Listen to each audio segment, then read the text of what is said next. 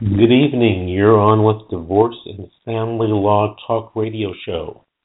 My name is Attorney Vincent Davis, and we represent people in divorce and family law matters throughout the state of California. Today we're going to have I won't say a special guest, but one of our reoccurring attorneys, Slavea Anlikova, who's going to be joining us later on this evening and talking about parental alienation.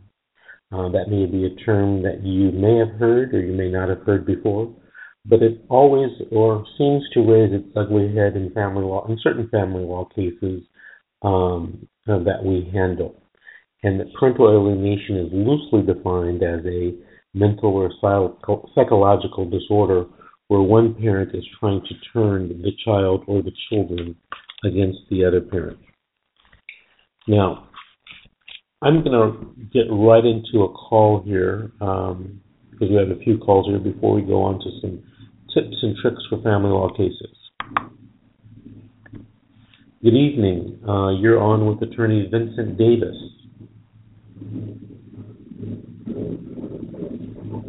Hello?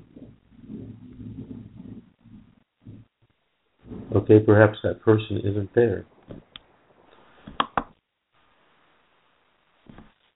Well, getting back to parental alienation, I'd like to share a couple of stories about parental alienation, and some of you callers and listeners may have been through this yourselves, or you may know someone that is experiencing this problem. Here is one case of parental alienation that I was involved in.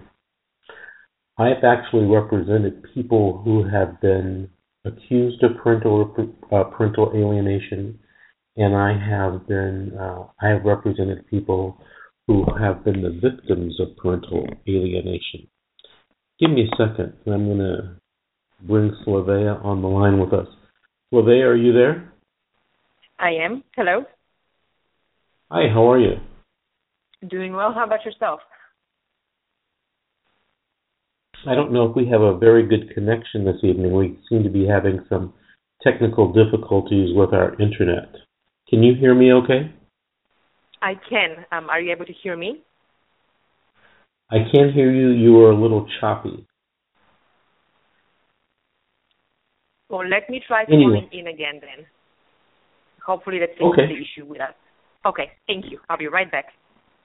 Okay. Anyway, so in one of these cases that comes to mind, I represented a woman who was accused of alienating 2 or 3 children that the couple had against the father. And in that case, there were psychological evaluations handled by both the mother for herself, and of course for the father. He had a psychological evaluation, and then there was a court-appointed evaluator. We had a very long trial, and after all of the facts were in, the judge had decided that the mother had taken action and had tried to alienate the children against the father. But the interesting thing was that the judge also found that the father was not fit to be the custodial parent for the child and or for the children, and ended up giving the children to the paternal grandparents. And that was a very interesting case. Now I'm representing a couple people right now in different cases where one parent, in both of the cases, it's the mother, is trying to alienate the children from the father.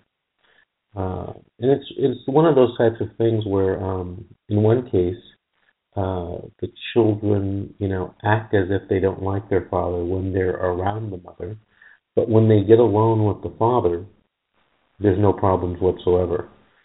And then in another case where the father had a great relationship with the children And I know this because I've seen pictures, I've seen DVD video of him interacting with his children. And when the couple broke up, the mother, who was very angry at the father because he allegedly had a extramarital affair, did everything that she could to turn the children against the father, and then made allegations that the father was physically abusing the children. And to this day, the children don't want to see or even talk to their father. Now, children don't learn that by themselves, and unfortunately, we think that the mother has told the children, what to do and what to say. I'm going to take a call right now from area code 832 ending in 89. Hello, you're on with Divorce and Family Law Talk Radio Show. Hello? Hello. Yes. Can you hear me? I'm sorry. Yes, I'm talking to you. How are you this evening? I'm fine. I have a quick question regarding divorce. My daughter is currently in California, but is a resident of Texas. She is married and wanting to file divorce, but has a question in regards to also custody regarding her small child. About a year ago, her child was taken from by CPS, and now she's in the reunification process where she has the baby. Her case is just about getting ready to close in about a month. Her question is should she wait until that case is completely closed to file for divorce and ask for managing conservatorship over the child in Texas, or should she file in California?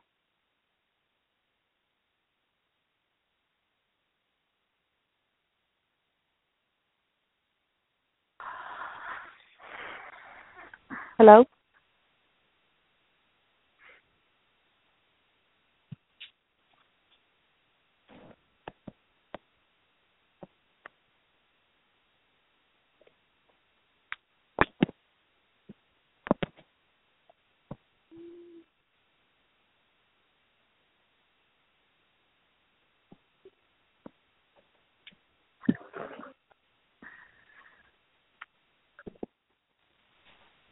Hello? Hello, I'm back on Yes. the line. Sorry, we had some technical difficulties. Who am I talking to? Maida? Okay, and did you want to ask us a question or share an experience with us? I wanted to ask a question regarding divorce. Go ahead and ask your question. My daughter is currently in California, but is a resident of Texas. She wants to file for divorce, but currently has a CPS case open where now she's in the reunification process where her case is going to be closed in about a month or so.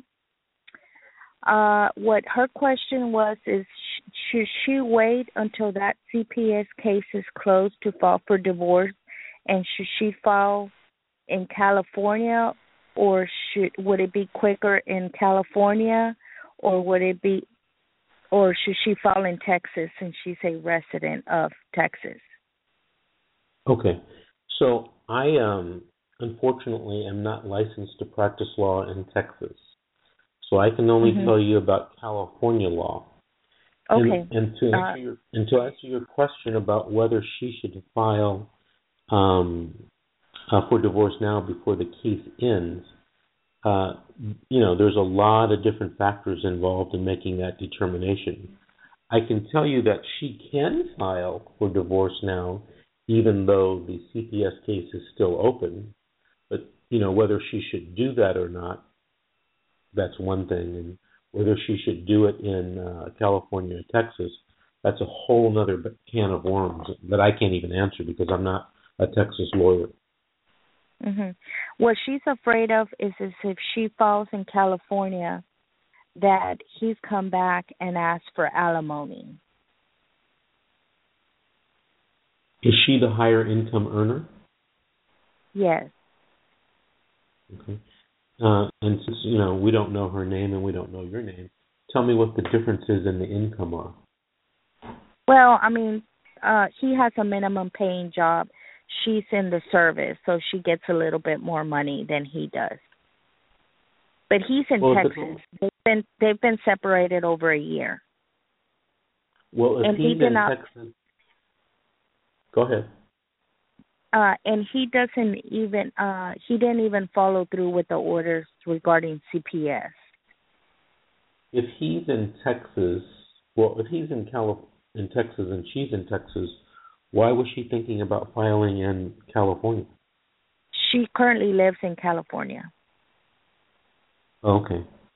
Because you said that she was a resident of Texas. But right. If she is in the service. She has not established her residency in California. So technically she's still a resident of Texas. How long has she been living in California? About a year. About a year and a half, maybe. Well, if she wanted to file for divorce in California, she could. She's lived here long enough to do that. Okay. Where is she going to be in the next?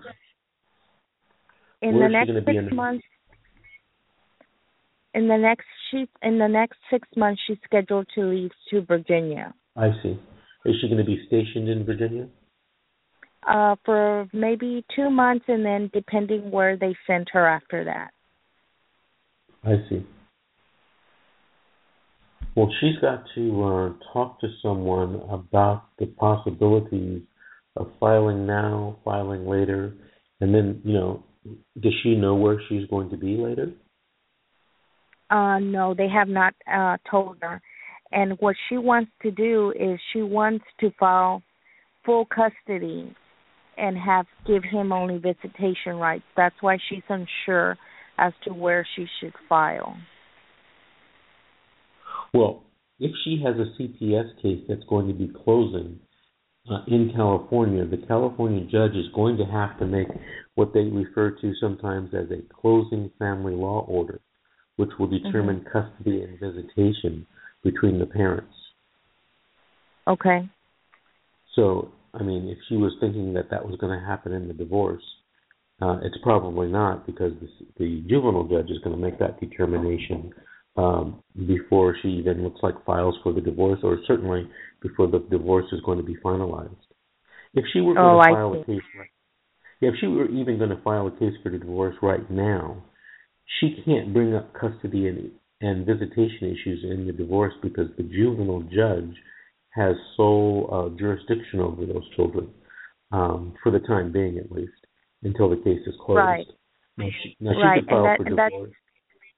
And that's why I had told her that I thought it would be best if the CPS case closed and then file for divorce, because it depended on what the CPS, because technically the court's custody of the child right now. As far as, even though she's with my daughter, she's still in the court system as where they have custody of her. Mm-hmm. Well, the other thing is she could file for divorce now and get all other issues started going, like child support, spousal support, division of property, division of debts, that type of thing. So you can always file for divorce and start that. And when the court issues its juvenile court issues the custody order, that'll be a final order for the family law court. Okay. And when you say spousal support, what does that mean? That's what a lot of people call alimony. Towards him or towards her? Well, it would depend. It would depend on the differences between their income. Mm-hmm. It depends on who the higher income earner is and how much money is the difference between the higher income. So let me give you an example. If one parent earns $2,500 and the other parent earns $3,000, there will probably not be alimony or spousal support paid in that case. Even though one's a little higher, the other person is still working and making a living. Typically, where you see in spousal support and alimony become significant is, you have one parent or one party, the husband or the wife, making, $20,000 a month, and the other party is only making $5,000 a month. So typically in that situation, if they get divorced, the $20,000 a month person is going to be paying spousal support to the $5,000 a month person. So, it's really, up to her whether she wants to wait or not. I see. Okay. All right. Well, then I think that answers our question then.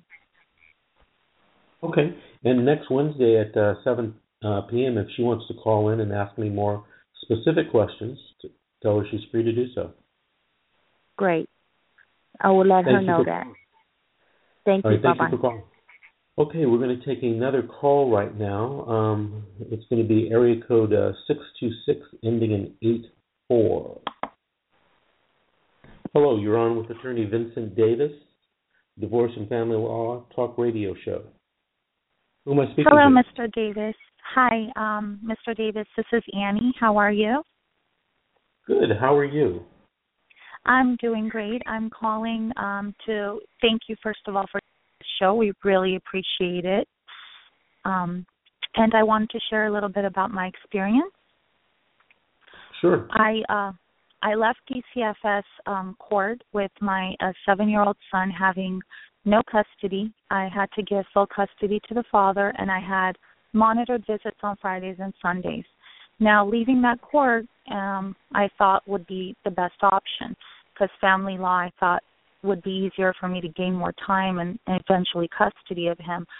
But what happened is that I immediately after they terminated jurisdiction, DCFS, my child's father had the power to not let me see my child because he had full custody.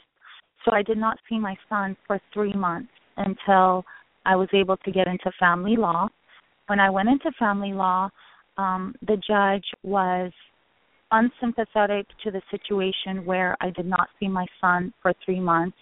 I got reconvicted for the same allegations that DCFS already had convicted me of prior, and my visitation was left monitored visits, same monitored visits, and I just got awarded attorney fees, which he still has not paid. Now, I did get reunification therapy granted. So we immediately started reunification therapy because we were going to go back into court and gain some custody after that. When we finished reunification therapy, the judge was getting married and she was going to be gone for about a month on her honeymoon. So we had to reschedule that court date. So that put us into November of 2015.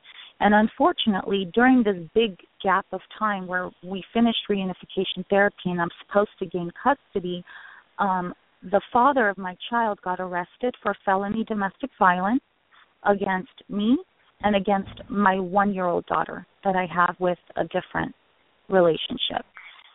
And during his arrest, when he was in jail, I was granted an EPO, an emergency protective order. So I had my son solely in my care for 5 days, which was very refreshing because I hadn't had him for such a long time. And during this time, DCFS was also called as a, protocol. The police involved them. And so social worker did come into my house and left him in my care, knowing he was in my full-time care. Following the EPO that was going to expire, I went into family law to file for a restraining order against him.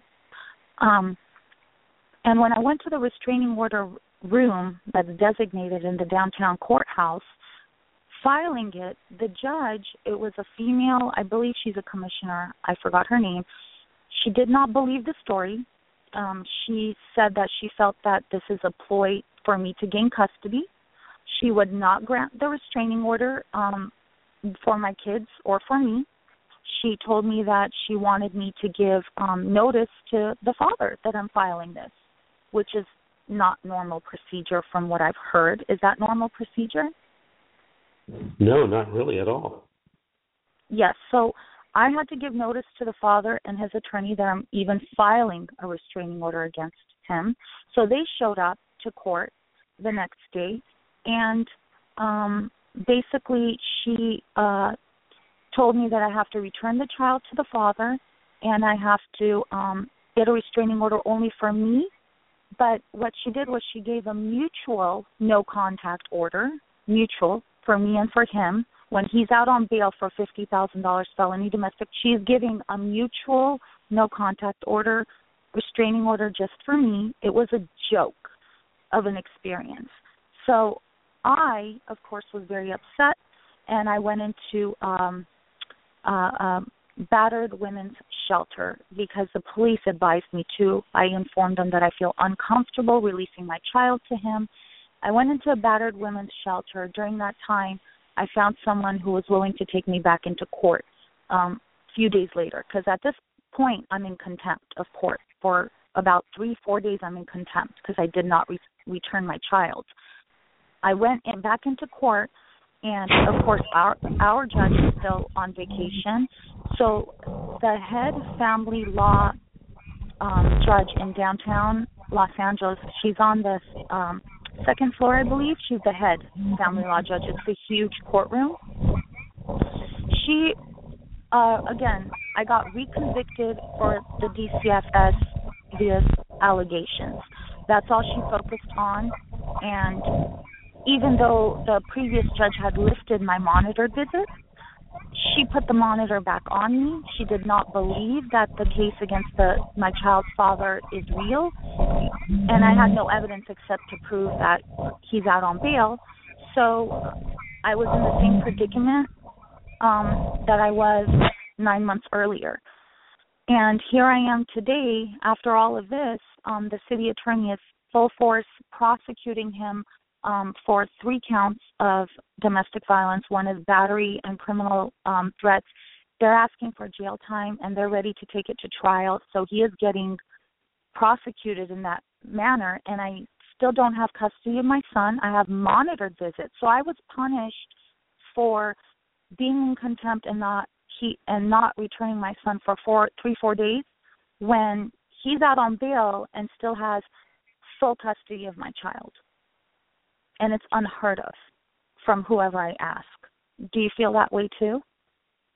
Yeah, that's a very, very odd factual circumstance that you told me about. I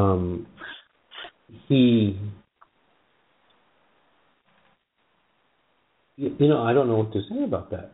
Now, did they file a contempt against you? No, they have not filed a contempt, and if they do, I have a contempt against him because I have 42 missed visits, and I also have a $5,000 attorney fee judgment that he has not paid. So I have a very strong contempt against him.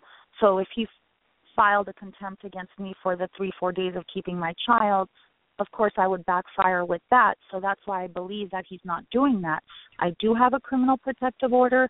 I did have that when I walked into court when our judge was back from vacation. I showed her the criminal protective order. Again, his attorneys, he has very good attorneys that were able to convince the judge that the criminal case is wobbly against him and it's going to drop. And she believed, again, that side. And I have to wait until the end of this month to go back into court to file for to have the trial for my restraining order that I had originally filed, basically. When is that going to happen? February 29th, the last day of this month. And even though I have a criminal protective order, I'm still being forced to go through and jump through every single hoop that they throw at me, and it's just corrupt and unfair, and I have to put on a full-blown trial in family law for the restraining order and have all the witnesses come and testify. So once I get that granted, he won't be able to have custody according to the family law code. But I have a criminal protective order that supersedes all of that, that is, I feel, being ignored and put on the back burner because I was reconvicted again for the second time in family law for the DCFS case. I bet what's going to happen is they're going to use the family law case as a practice run against all of your witnesses in his, for his criminal case. I believe so too, and I predicted that as well. So it leaves me in a predicament where I don't know what to do. Do I just go in and, because the family law judge said whatever happens in the criminal court, we're proceeding in family law. So she's no longer going to let that stop her from making a judgment with custody. And that's what I'm afraid of. Do I go ahead and do that? Basically, I'm giving them the ammo that they want. But the case is simple, and the witnesses, it's two sentences of what they've witnessed or saw or heard. It's nothing complicated. But again, I don't know what the right decision is. When you go forward with your restraining order case, do you think that the father is going to testify? I don't know. If he pleads the fifth, I don't know. If he pleads the fifth, he loses his restraining order. I'll get it granted, and then he loses custody.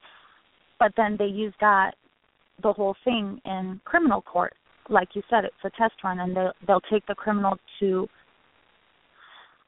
trial, I feel like, and use that. So what do I do to stop him from kind of benefiting from what he's done? Realistically, I don't think that you can stop him from getting a practice run against your witnesses. You have to call your witnesses, they have to be put on the stand, and they have to testify, and then they get to be subject to cross-examination by his attorneys.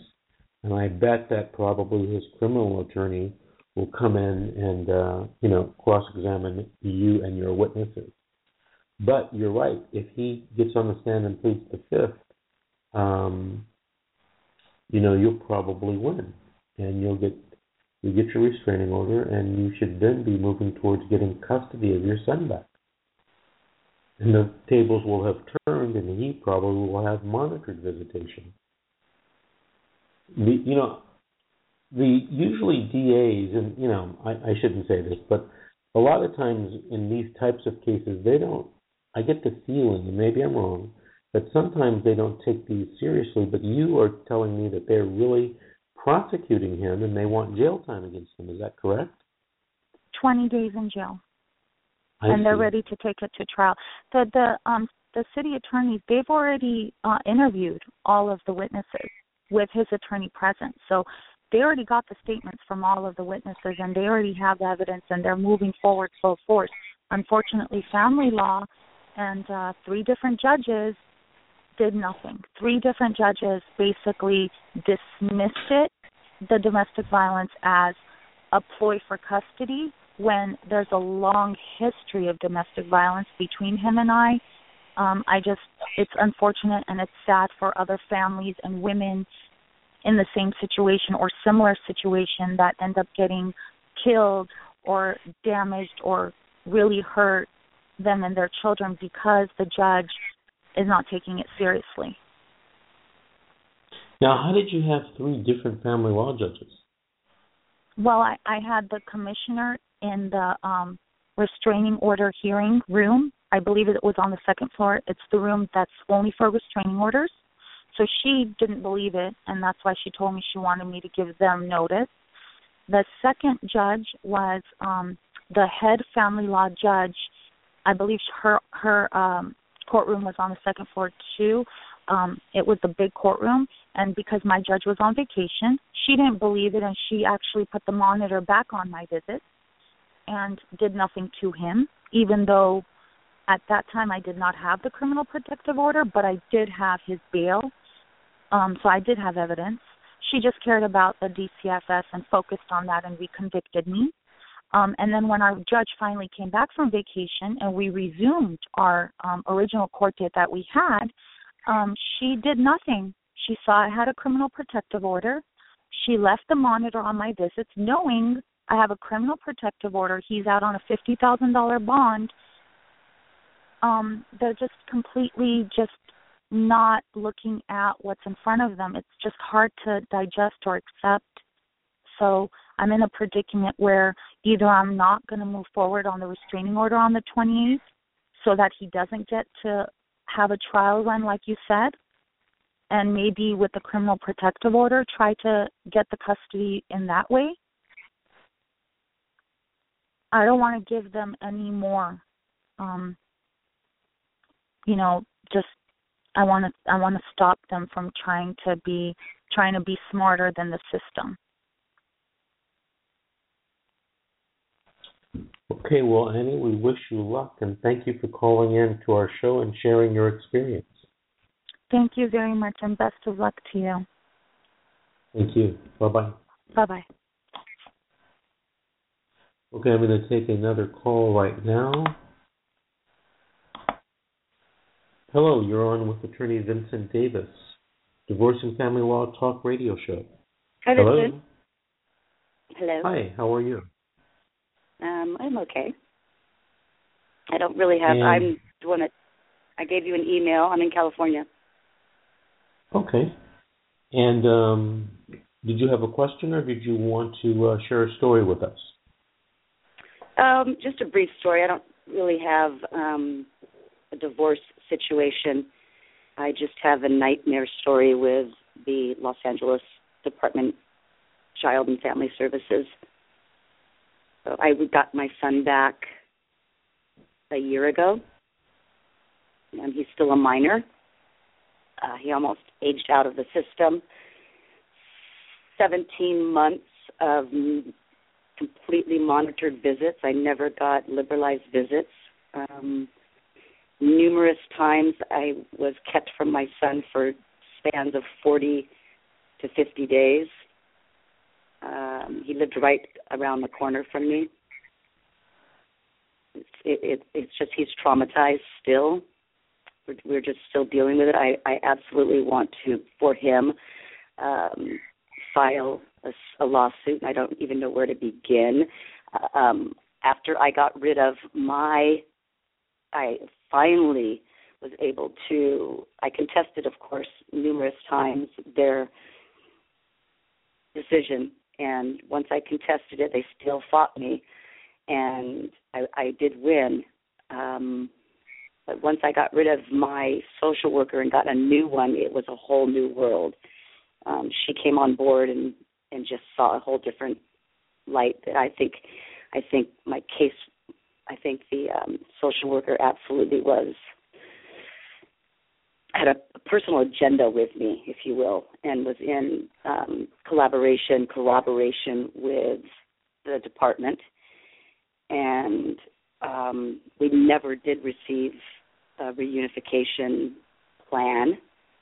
We were split between two different counties, so there was a lot of issues with that, but that shouldn't have been an issue. It should have just been taken care of. Just ineptness and just absolute cruel treatment, as far as I'm concerned. Social worker never even really knew my child's name properly. Very, very odd situation. As far as I know, this particular department in the county that it is are being sued by the state for selling babies. You might be aware of that. Are you aware of that? No, I wasn't. I had heard rumors of an investigation, but do you know if there's do you know if there's a lawsuit going on? I hope so. I know there's an investigation, and they've got a real scathing picture of a party with the social worker's supervisor. That's hit the headlines out here anyway. It's scathing because it's just like he's in a toga outfit in the department itself at a party in a toga outfit, and he's a family therapist. also as well. So just, it's just like inappropriateness. Just kind of caught in the act. It doesn't look good, but, that just because he's in a toga doesn't mean he's selling babies. But they call it here, cash for kids. I don't know where other places in the country it's called that, but here it's just a thriving business. And I have every intention, I hope, that I can, and maybe you can guide me, find, because I need it for my child to be able to resolve issues, is that if we not necessarily get any compensation, but some kind of just satisfaction in knowing that, it's doing us a disservice and doing my child a disservice with their protection. They didn't protected my child.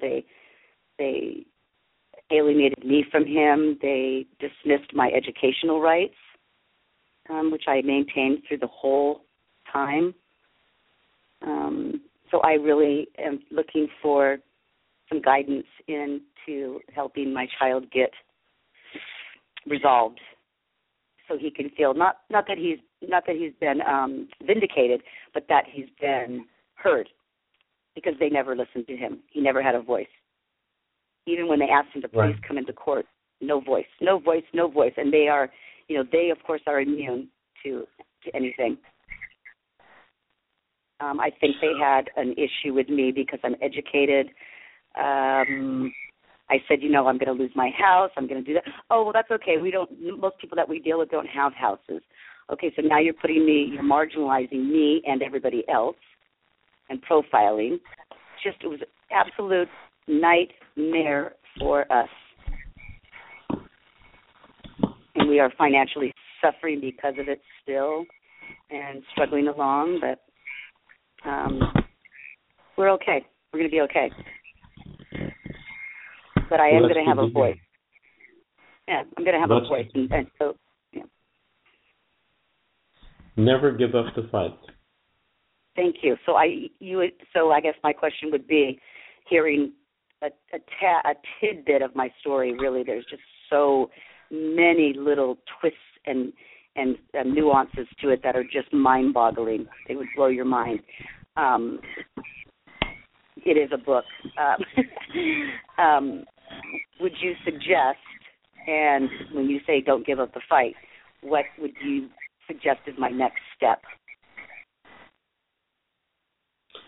I think you should sit down and have a consultation with a lawyer. Fantastic. Do you know who first told me to talk to a lawyer? The social worker that I got when I got my child back. She said, you need to file a lawsuit. She had come from a different county and came into my district area, and so I got her, and she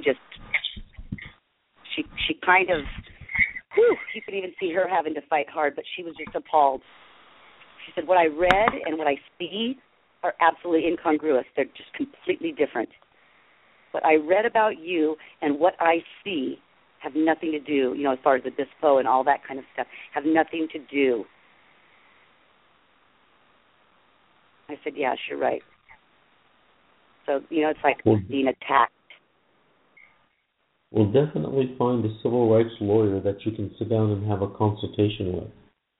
Okay. And so I'm looking for a civil rights lawyer? Yes, you are, because you want to sue a governmental entity and governmental employees for violating your rights and perhaps even violating your son's rights. So would you promise Correct. me that you will find a good lawyer and sit down and talk to them? Yes, I do promise you that, and I'll be in touch with you. Oh, okay. You're too kind. Thank you very much for your call. Thank you very much.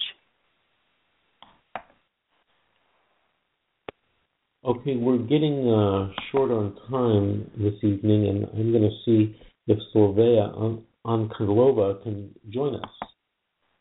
Yes, I am here. Good evening. How are you? Doing well. How about yourself? Pretty good. I had some technical difficulties at the beginning of the show, and I think they've all been ironed out. I think so too, and I'm glad to hear. So I told the listeners at the beginning of the show that you were going to be talking today about parental alienation. Correct. So tell us about it. What is it, and how does it raise its ugly head in family law cases? Parental alienation is basically when one of the parents, usually the parent who has custody of the children, takes steps to make the children basically feel more distant than the non-custodial parent, and make the children possibly angry at the non-custodial parent, encourage the children not to want to interact with whoever it is that it doesn't have custody of the children at the time. Can you give us an example of that? Yes. For example, I actually have a couple of cases where we have a pretty strong case for parental alienation. We have, in one of my cases, a father who ended up having sole custody of the children for a period of time. And by the time mom came back into the picture, he had so much time to work on the children's perception of mom that the children didn't even want to spend any time with mom or even talk to her. Usually what the custodial parent would do is give examples to the children of what the other parent has done that's been harmful to the marriage and to the children. The other parent would complain about, in our case, the mom, and would make the children resent the actions of the mom. And whatever the custodial parent would tell the children doesn't necessarily correspond to reality. It's just kind of a ploy, and sometimes it's a subconscious ploy that the custodial parent does in order to gain the upper hand in a custodial battle. What are some of the reasons why you think people participate in parental alienation against another parent? There's various reasons why people do that. And like I said, sometimes people do it without really meaning to do it. They are so upset still with the other parent that they end up involving the children into the marital issues or the relationship issues that have caused the breakdown of the relationship. In some cases, the parents are so set on having sole custody of the children that they don't want to even allow the other parent to see the children. So they try to use the children kind of as allies in winning the custodial battle, which doesn't usually work. If you represented a person who is being alienated by the other person, what advice would you give them? I'm sorry, your question wasn't quite clear. You broke up, so can you please repeat it again? Sure. If you represented a person who was being alienated by another parent, what advice would you give them? In cases like this, it really is helpful for the non-custodial parent whose children are being alienated to keep precise notes of what's going on and keep a log of everything they've done in order to ensure that visitation takes place, that they are trying really hard to have a relationship with the children. If that usually by itself isn't enough, usually the court needs to get involved, and the court would most of the time want to hear evidence from as many sources as possible. So in our situation, we've had a 7:30 evaluation where we had to have a neutral, independent therapist who is skilled in dealing with issues to do with parental alienation and custody and visitation issues. We had the therapist evaluate the parties and the children and kind of present a report to the court as to what the therapist observed and believed was going on.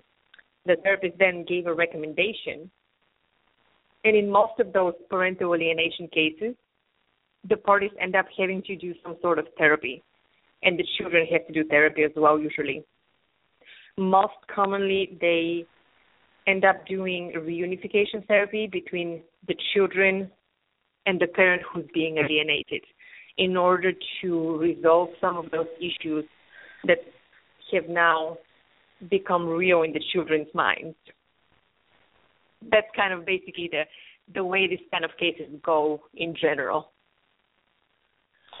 Would you recommend a client who's being alienated against to participate in a 730? And what is a 730 evaluation?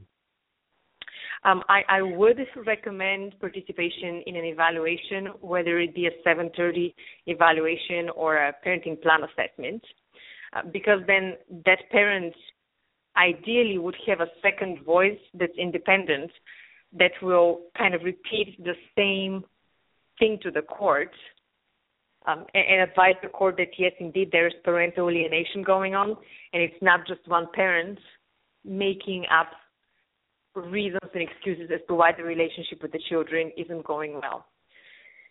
A 730 evaluation is an evaluation pursuant to Family Code Section 730, and it basically is an evaluation of the parties and the children and possibly some other close relatives and friends who are involved with the children's lives. The therapist, usually a licensed psychologist, would do home studies of the parties and the children. The therapist would also do psychological testing of the parties and then come up with an analysis and a recommendation to the court of really what's going on in the case and what would be the best plan of action for the children.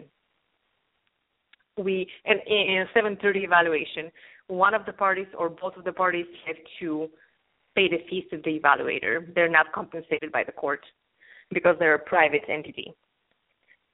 On the other hand, in a parenting plan assessment, the parties do have the option of possibly having the evaluation fees paid by the county and or waived by the court, depending on the parties' financial circumstances. A parenting plan assessment is a really, really concise and limited evaluation. It would last from 1 day, usually about a half a day, to 1.5 days. And it's ordered by the court and it's performed at the courthouse by a court-appointed evaluator. The evaluators are trained in performing such evaluations and speaking to the children and, again, getting hopefully to the truth, but they're not necessarily psychologists or licensed therapists. And as I said, they're going to be appointed by the court and be done at the courthouse. The fees are much, much lower than the fees would be for a 730 evaluation, but of course the scope of the evaluation as well is much narrower than a 730 evaluation. How do I get, if I want a 730 in my case, and I know that the mother doesn't want a 730, how do I get her to participate in the 730 evaluation? So if both parents are not in agreement that a 730 evaluation is necessary, the only way to get one done is to request it from the court. You would have to file a request for order and explain to the court why a 730 evaluation is in the best interest of the children. Only after the court has heard the arguments and possible testimony from both sides, usually, would the court then make orders to have the 730 evaluation if the court believes that it is necessary as well. And in most cases, in my experience at least, when one party requests a 730 evaluation, the court grants it because before the parties get to a point where they are requesting a 730 evaluation, usually there has been a lot of parental conflict that has been affecting the children. And so the court does want to hear from a third neutral party that really has no stake in the matter other than representing to the court what the best interest of the children would be. Okay. Are 730s usually granted by judges? Usually they are, especially if we have a parent that is adamant that something wrong is going on and there's wrongful conduct by the other parent. Usually a 730 evaluation is done where when the parties are really at odds with each other and the court is hard-pressed in seeing where the truth lies.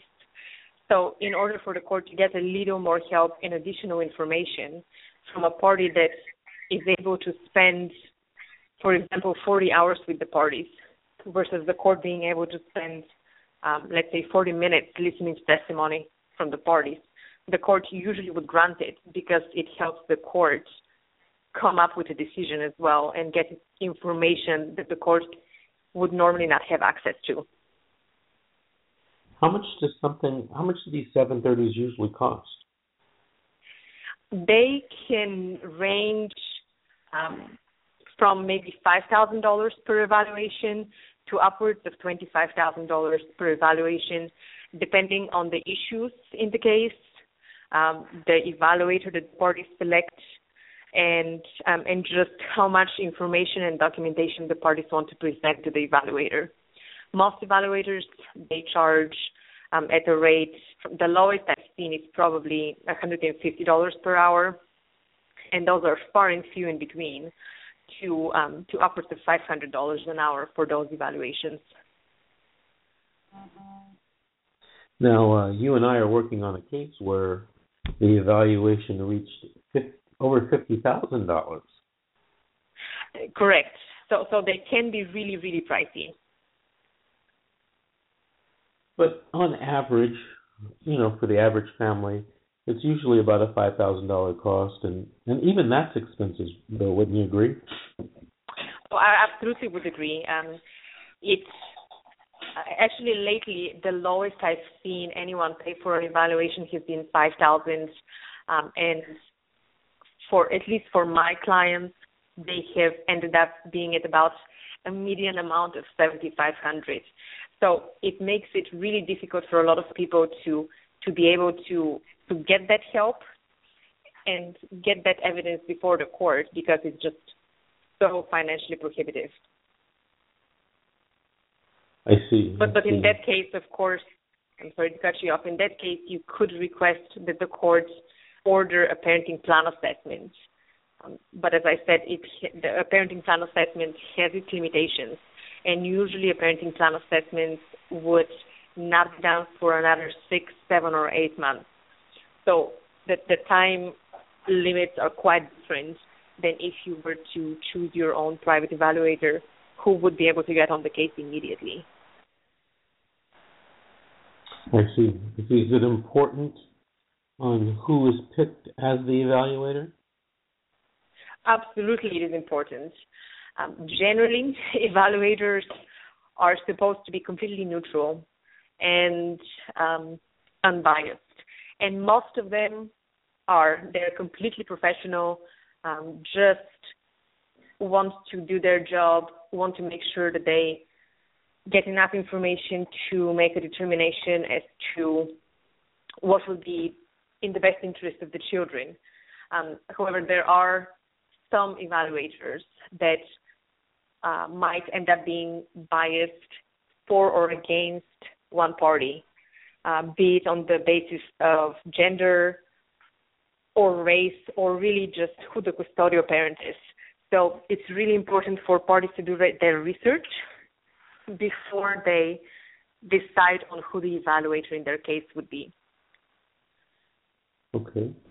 Are there some evaluators that are more pro-father and some that are more pro-mother? Have you experienced that? There are usually they are pretty good at staying unbiased. However, there are certain evaluators out there, and I wouldn't name any of them, but that there are people who I wouldn't recommend to my clients because I know that they would be biased for the other parent. For example, the mom, if I'm representing the dad. On the other hand, if you know that somebody is going to be pro-mother and you represent the mother, you certainly want to go with that person. So it's kind of a matter of choice, and it's a matter of doing a little bit of research and kind of doing your homework before you decide who you want to choose. Sylvia, I'm going to take one more call before we sign off. Great. Hello, you're on with Attorney Vincent Davis and Sylvia Ankova, Divorce and Family Law Talk Radio Show. Hi, Vincent. Hello. Did you have a story to share or a question? Yes. I'm concerned about my youngest child. I got your email tonight that was talking about parental alienation, and I've never heard of that term, but I'm going through a divorce, and I think that's what's going on with my child. I clicked on the link, and I looked at some of the symptoms about parental alienation, and it seems like the parents are a big contributing factor to parental alienation, and then the child just seems to be the one that's acting out from all of this. I don't think that I'm doing anything that would cause my child to be so angry and hostile, but it sounds like it's parental alienation. I mean, what should I do to try to explore that issue further and figure out if it actually is parental alienation? You probably should sit down.